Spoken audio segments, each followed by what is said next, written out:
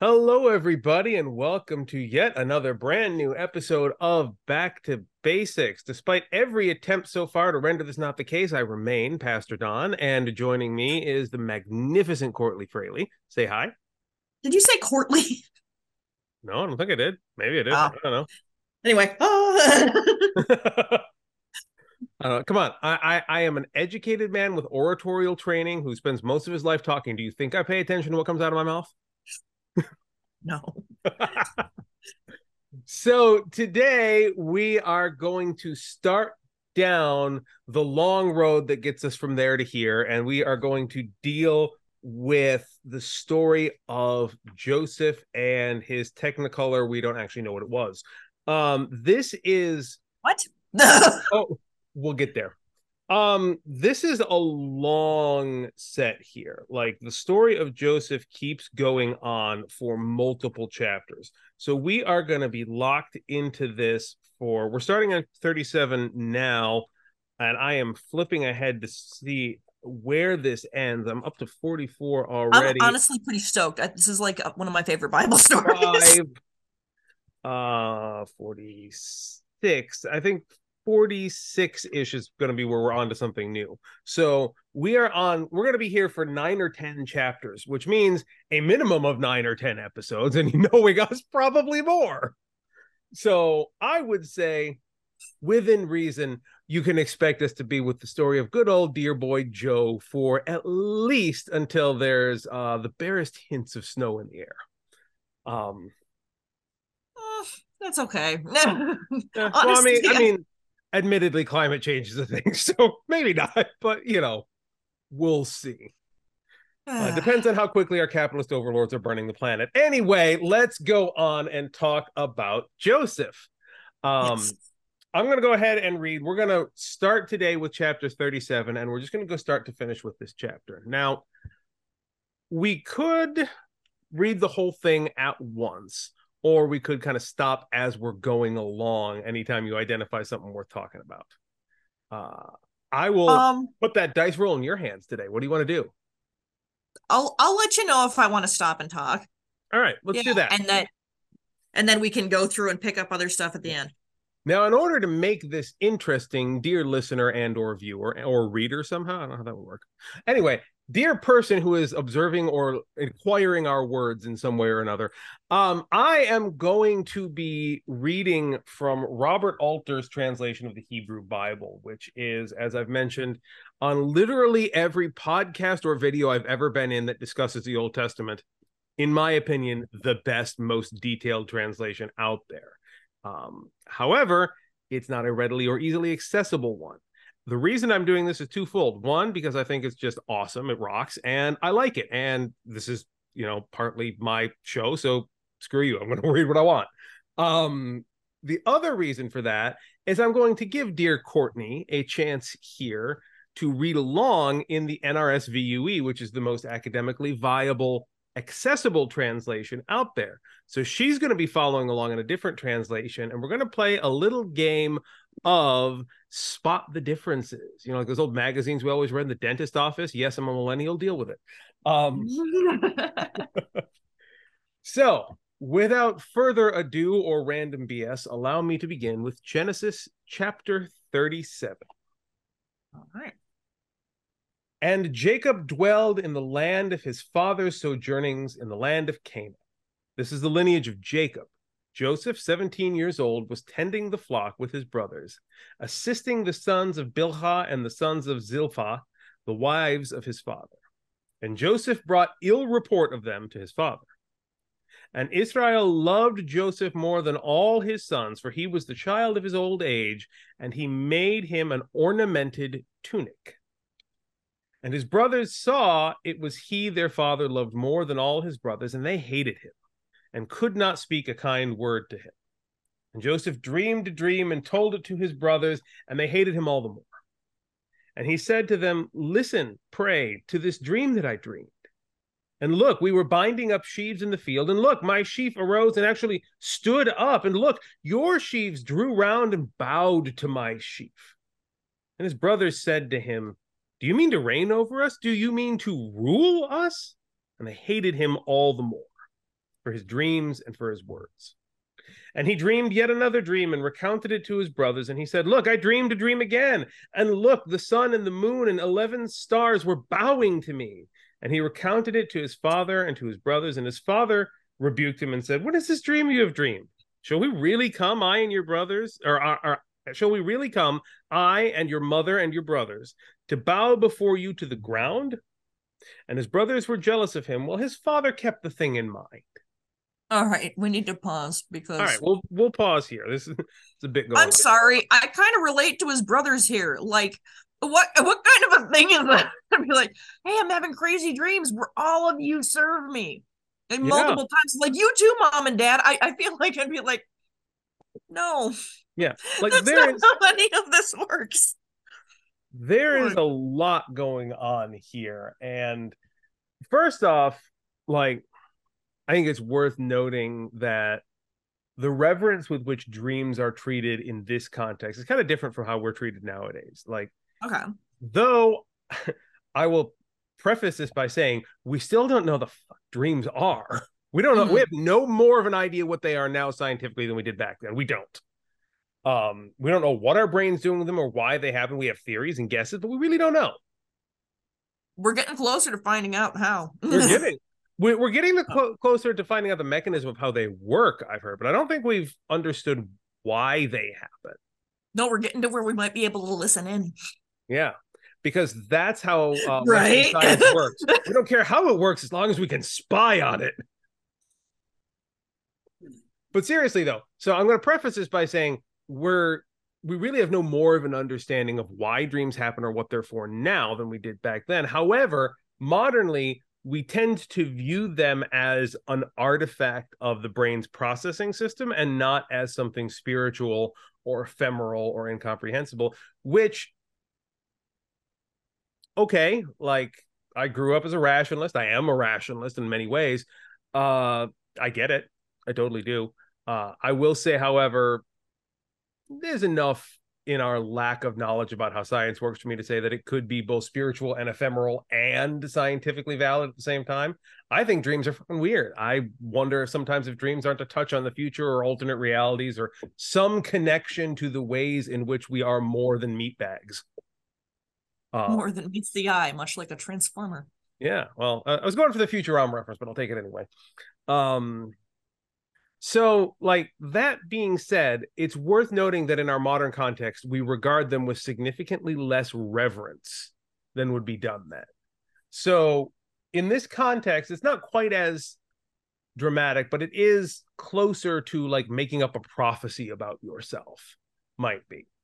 So it's less about, hey, look at this weird thing that popped into my head while I happened to be sleeping. It's like, no, the Lord spake to me in my head in the night, in the depth of the night, and I'm going to be your God.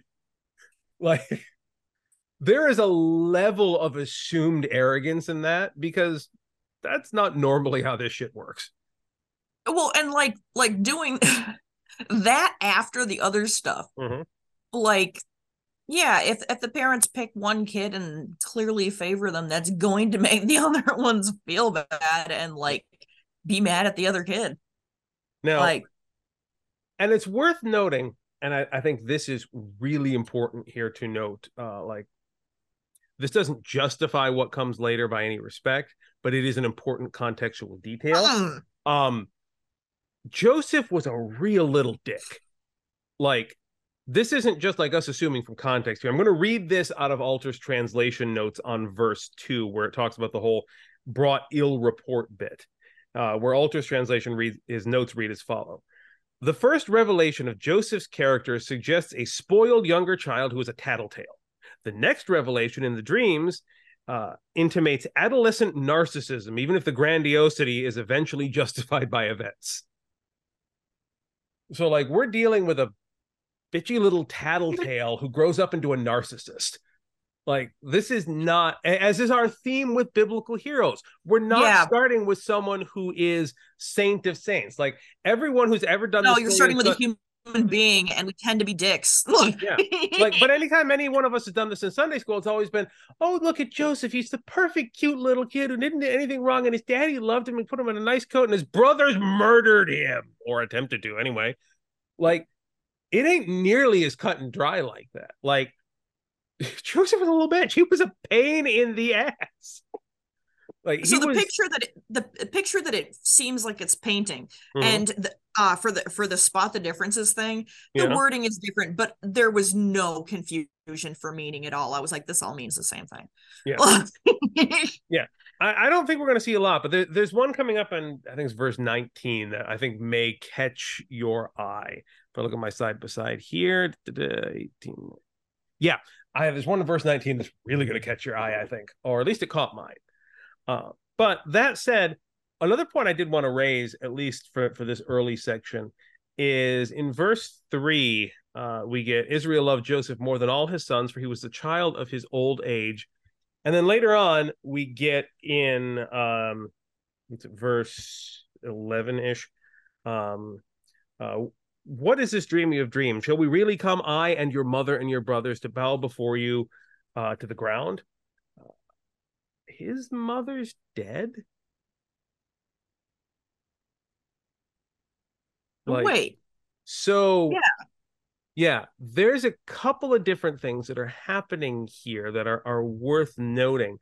First off, we have this parallelism, right? Israel, who is Jacob, has a favorite son. Does this sound familiar? Like, he's literally redoing what his father did with him in Esau. Yeah. So again, we have the father imitating the son, Abram and Isaac. Like the same thing happening again. You've got that piece. You also have, for he was a child of his old age. He wasn't. Benjamin was the youngest. So also that seems weird. And the way this is written, almost to me at least, suggests that it's kind of like Jacob, that is Israel, is favoriting Joseph because of his residual, if you will, love for Rachel, but doesn't want to admit it to save face. So he constructs this whole child of old age thing. So we see here in the way that he doesn't, to me at least, there's not necessarily translational ground for this, but to me at least, it looks like he doesn't want to say, I love you because I loved Rachel, but he kind of is. And then we get later on where he kind of slips up and is like, and your mother, mom's dead, dude. Like we see Israel repeatedly slipping up into this way of thinking that almost seems to connect Joseph and Rachel in very particular ways. And so that introduces an emotional level that, again, does not justify, but at least puts a little explanation, I think, into the hell is going on with Israel and this weird favoritism. Make sense? I hope. Yeah. Oh, yeah. Alrighty, let's pick it back up. Verse 12 is where we left off. Right. Shall we continue? Yeah. All right. Just shout out when you want me to stop again. And his brothers went to graze their father's flock at Shechem. And Israel said to Joseph, you know, your brothers are pasturing at Shechem. Come, let me send you to them. And he said to him, here I am. And he said to him, go, pray to see how your brothers fare and how the flock fares, and bring me back word. And he sent him from the valley of Hebron, and he came to Shechem. And a man found him, and look, he was wandering in the field. And the man asked him, saying, what is it you seek? And he said, my brothers I seek. Tell me, pray, where are they pasturing? And the man said, they have journeyed on from here, for I heard them say, let us go to Dothan. And Joseph went after his brothers and found them at Dothan. And they saw him from afar before he drew near, and they plotted against him to put him to death. And they said to each other, here comes that dream master. And so now let us kill him and fling him into one of the pits, and we can say a vicious beast has devoured him, and we shall see what will come of his dreams. And Reuben heard and came to his rescue and said, we must not take his life. And Reuben said to them, shed no blood, fling him into this pit in the wilderness, and do not raise a hand against him, that he might rescue him from their hands to bring him back to his father. And it happened when Joseph came to his brothers that they stripped Joseph of his tunic, the ornamented tunic that he had on him, And they took him and flung him into the pit, and the pit was empty. There was no water in it. And they sat down to eat bread, and they raised their eyes and saw, and look, a caravan of Ishmaelites was coming from Gilead, and their camels bearing gum and balm and laudanum on their way to take down to Egypt. And Judah said to his brothers, what gain is there if we kill our brother and cover up his blood? Come, let us sell him to the Ishmaelites, and our hand will not be against him, for he is our brother, our own flesh. And his brothers agreed. And Midianite merchantmen passed by and pulled Joseph up out of the pit and sold Joseph to the Ishmaelites for 20 pieces of silver. And they brought Joseph to Egypt. And Reuben came back to the pit, and look, Joseph was not in the pit. And he rent his garments, and he came back to his brothers, and he said, the boy is gone, and where can I turn? And they took Joseph's tunic and slaughtered a kid and dipped the tunic in the blood, and they sent the ornamented tunic and had it brought to their father, and they said, this we found. Recognize, pray, is it your son's tunic or not? And he recognized it, and he said, it is my son's tunic. A vicious beast has devoured him. Joseph is torn to shreds. To shreds, you say. I had to. To shreds, you say. I had to. And Jacob rent his clothes and put on sackcloth around his waist and mourned for his son many days. And all his sons and all his daughters rose to console him, and he refused to be consoled. And he said, rather, I will go down to my son in Sheol in the morning, or Sheol morning. Rather, I will go down to my son in Sheol morning. And his father keened for him. But the Midianites had sold him to into Egypt to I always screw this one up. Egypt to Potiphar. I always want to say Potiphar. Potiphar, Pharaoh's courtier, the high chamberlain. Thus endeth the chapter. I hear the high chamberlain. Things gonna get spicy. So, all right. This is another one of those stories where I'm having a hard time having that much to say, because it's like, yes, I'm very familiar with the story. So how about you tell us what's more than meets the eye on this? All right. Well, there's a lot of little things here. Like, the thing is, many of us went to Sunday school, not all of us, I'm sure, but those of us who did, like, we know the general beats of this story. It's not an unknown to us. But within those beats are things we did not expect, things we did not know. Like, we get a lot of linguistic stuff in here.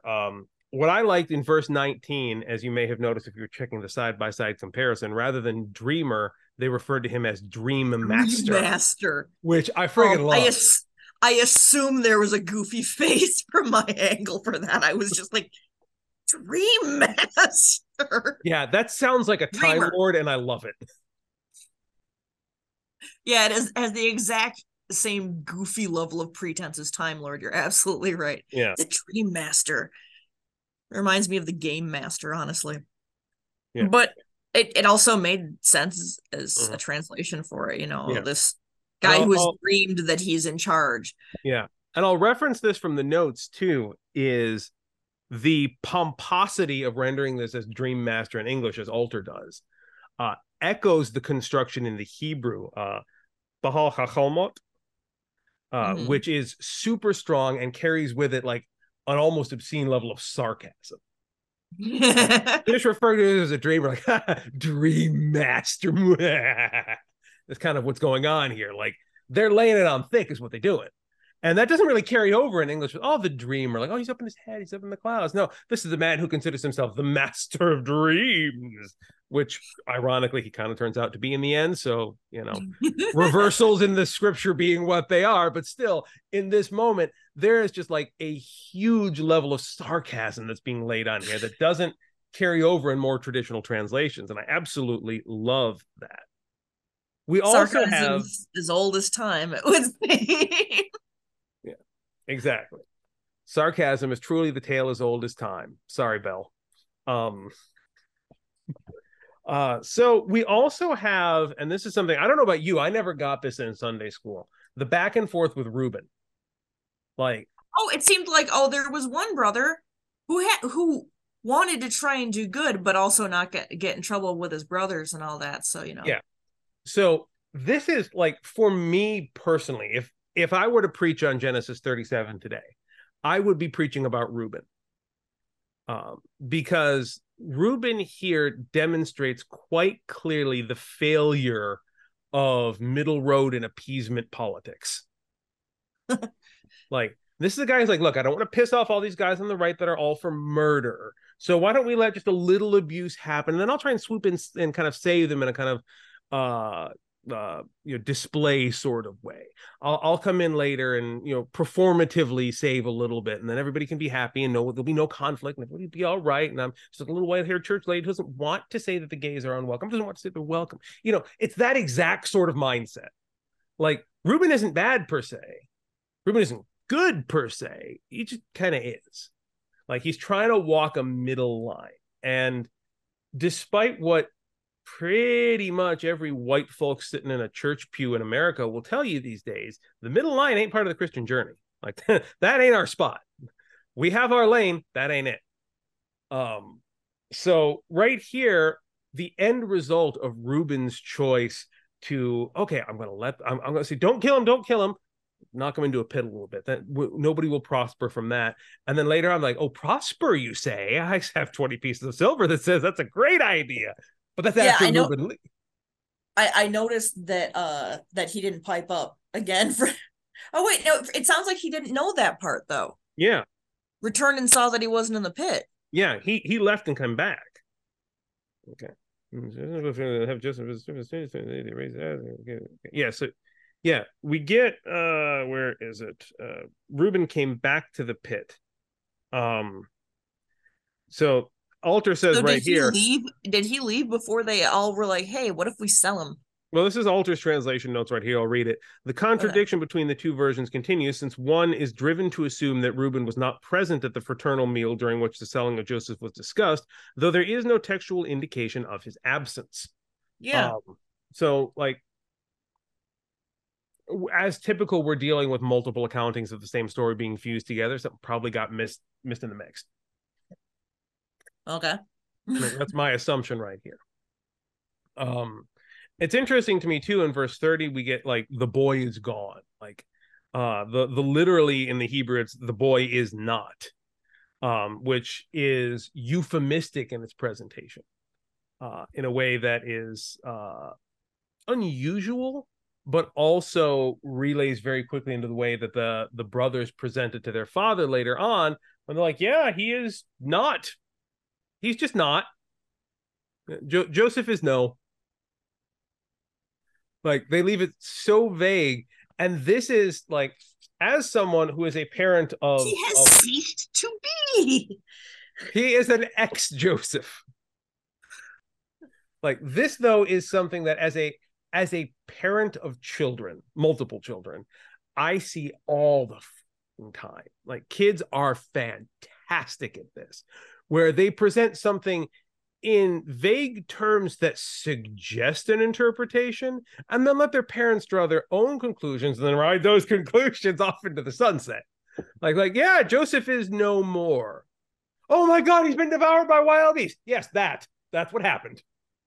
Like, this whole exchange is like sibling 101. Boy, God, do I get this. Like, there is relatability that's present in this, even in the atrocity of what's happening here. Like, the technique of what they're doing, I see that. I totally get that. There is a humanity in what's happening here that is unmistakable. All right. And for the record, in case there's a lot of, I seem to be picking up a lot about what it's like to be a sibling from the Old Testament. You're not wrong. A lot of sibling rivalry in the Old Testament. In fact, a lot of modern religious history is just an extension of sibling rivalry. So that's a discussion for another day. I will say, for those of you who aren't familiar in more specific animal husbandry terms, when we said they slaughtered a kid and dipped his coat in the blood, we're talking about a baby goat. Just want to be clear about that. Yeah, I didn't say anything because my translation said goat, and I'm like, yeah. I mean, that's kind of, I don't really want to stop the train here to clarify that. Yeah, no, it's worth mentioning though. Like, yeah, they slaughtered a kid, by which we mean a goat, a young goat. Yeah, they didn't just go on a toddler smashing spree just because they didn't get to kill their own brother. Like, it's not how that worked. Yeah, it's still more information than this one. It just says slaughtered a goat. It doesn't say specifically a kid. Yeah. So, and that's another thing for us all to keep in mind too when we're reading the Bible is English translations tend to be less specific than the Hebrew originals.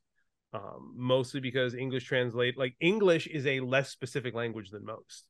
Like, we are constructionally specific, not verbally specific. So we will describe things in intricate detail, but we don't have specific words as much. And we don't, or at least we do sometimes, we don't always use them. So contextually, we have to get more flowery if we want to paint a picture. Exactly.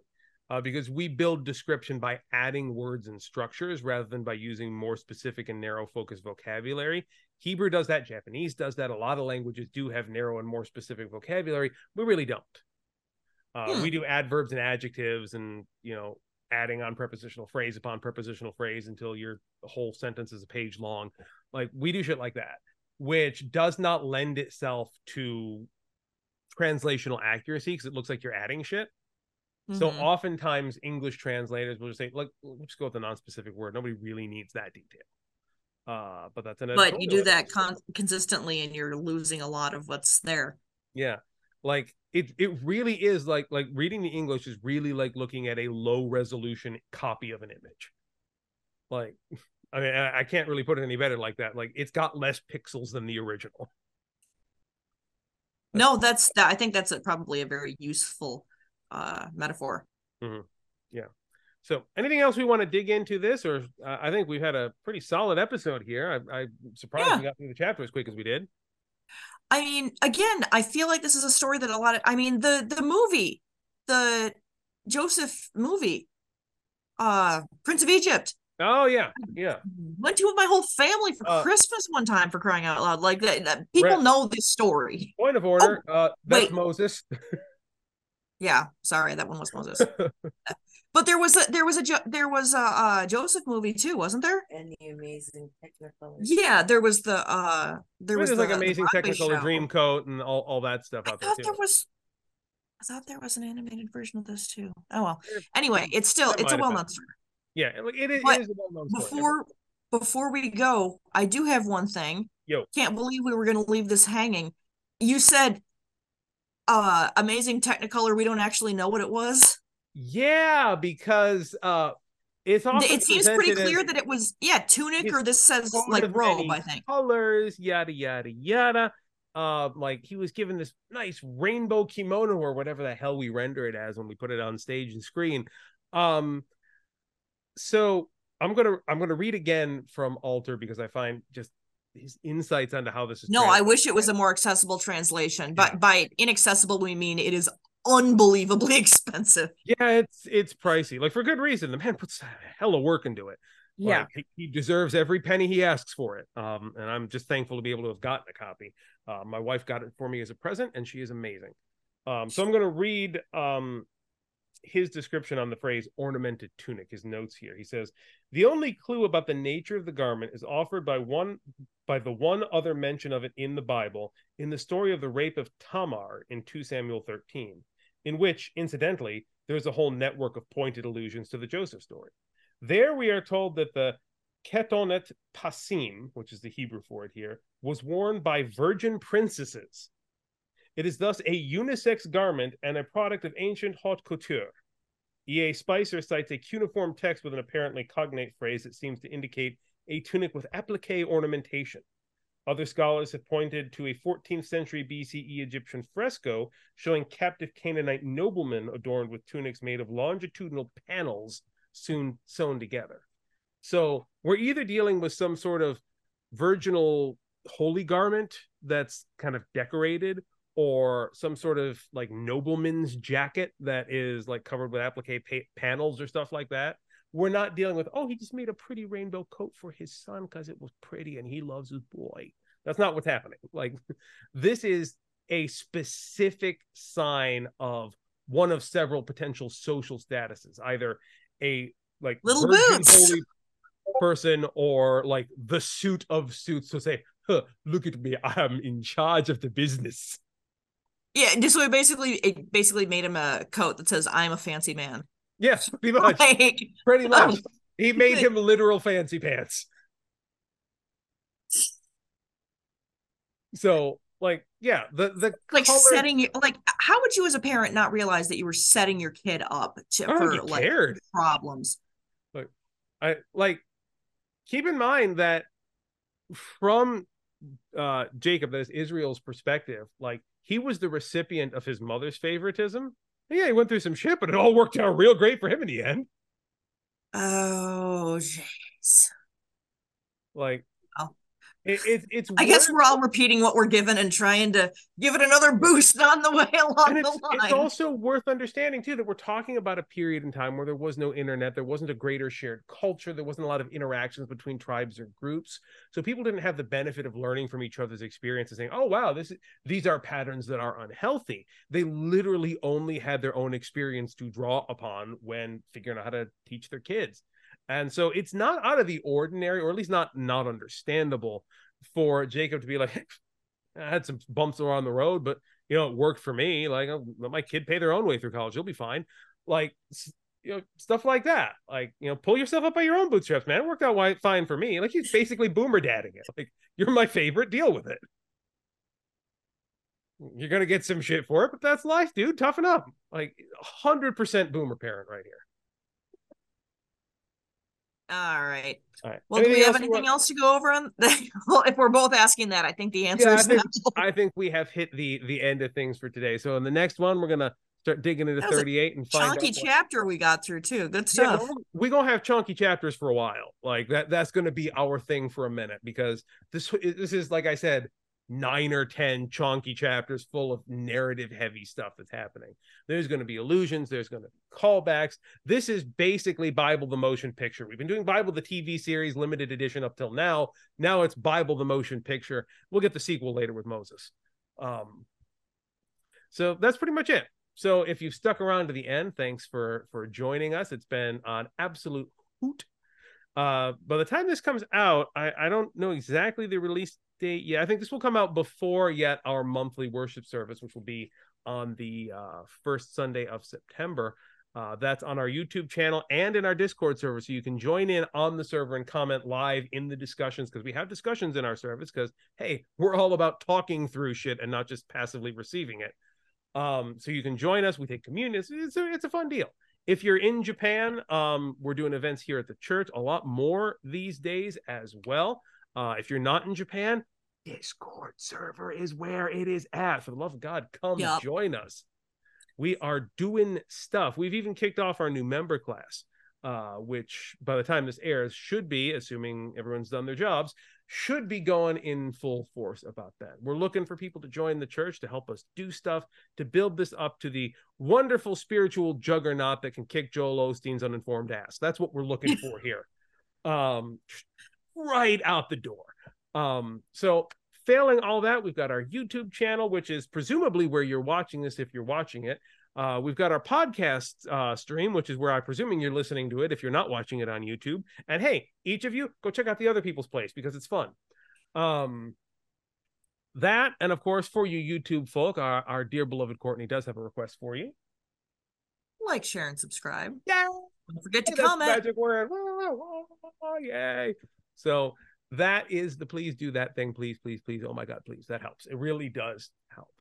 In the meantime, I want you all to have a wonderful week. I'm thinking about you this week. I'm praying for you, and I know God's with you too. You guys take care. Bye. All right. Bye.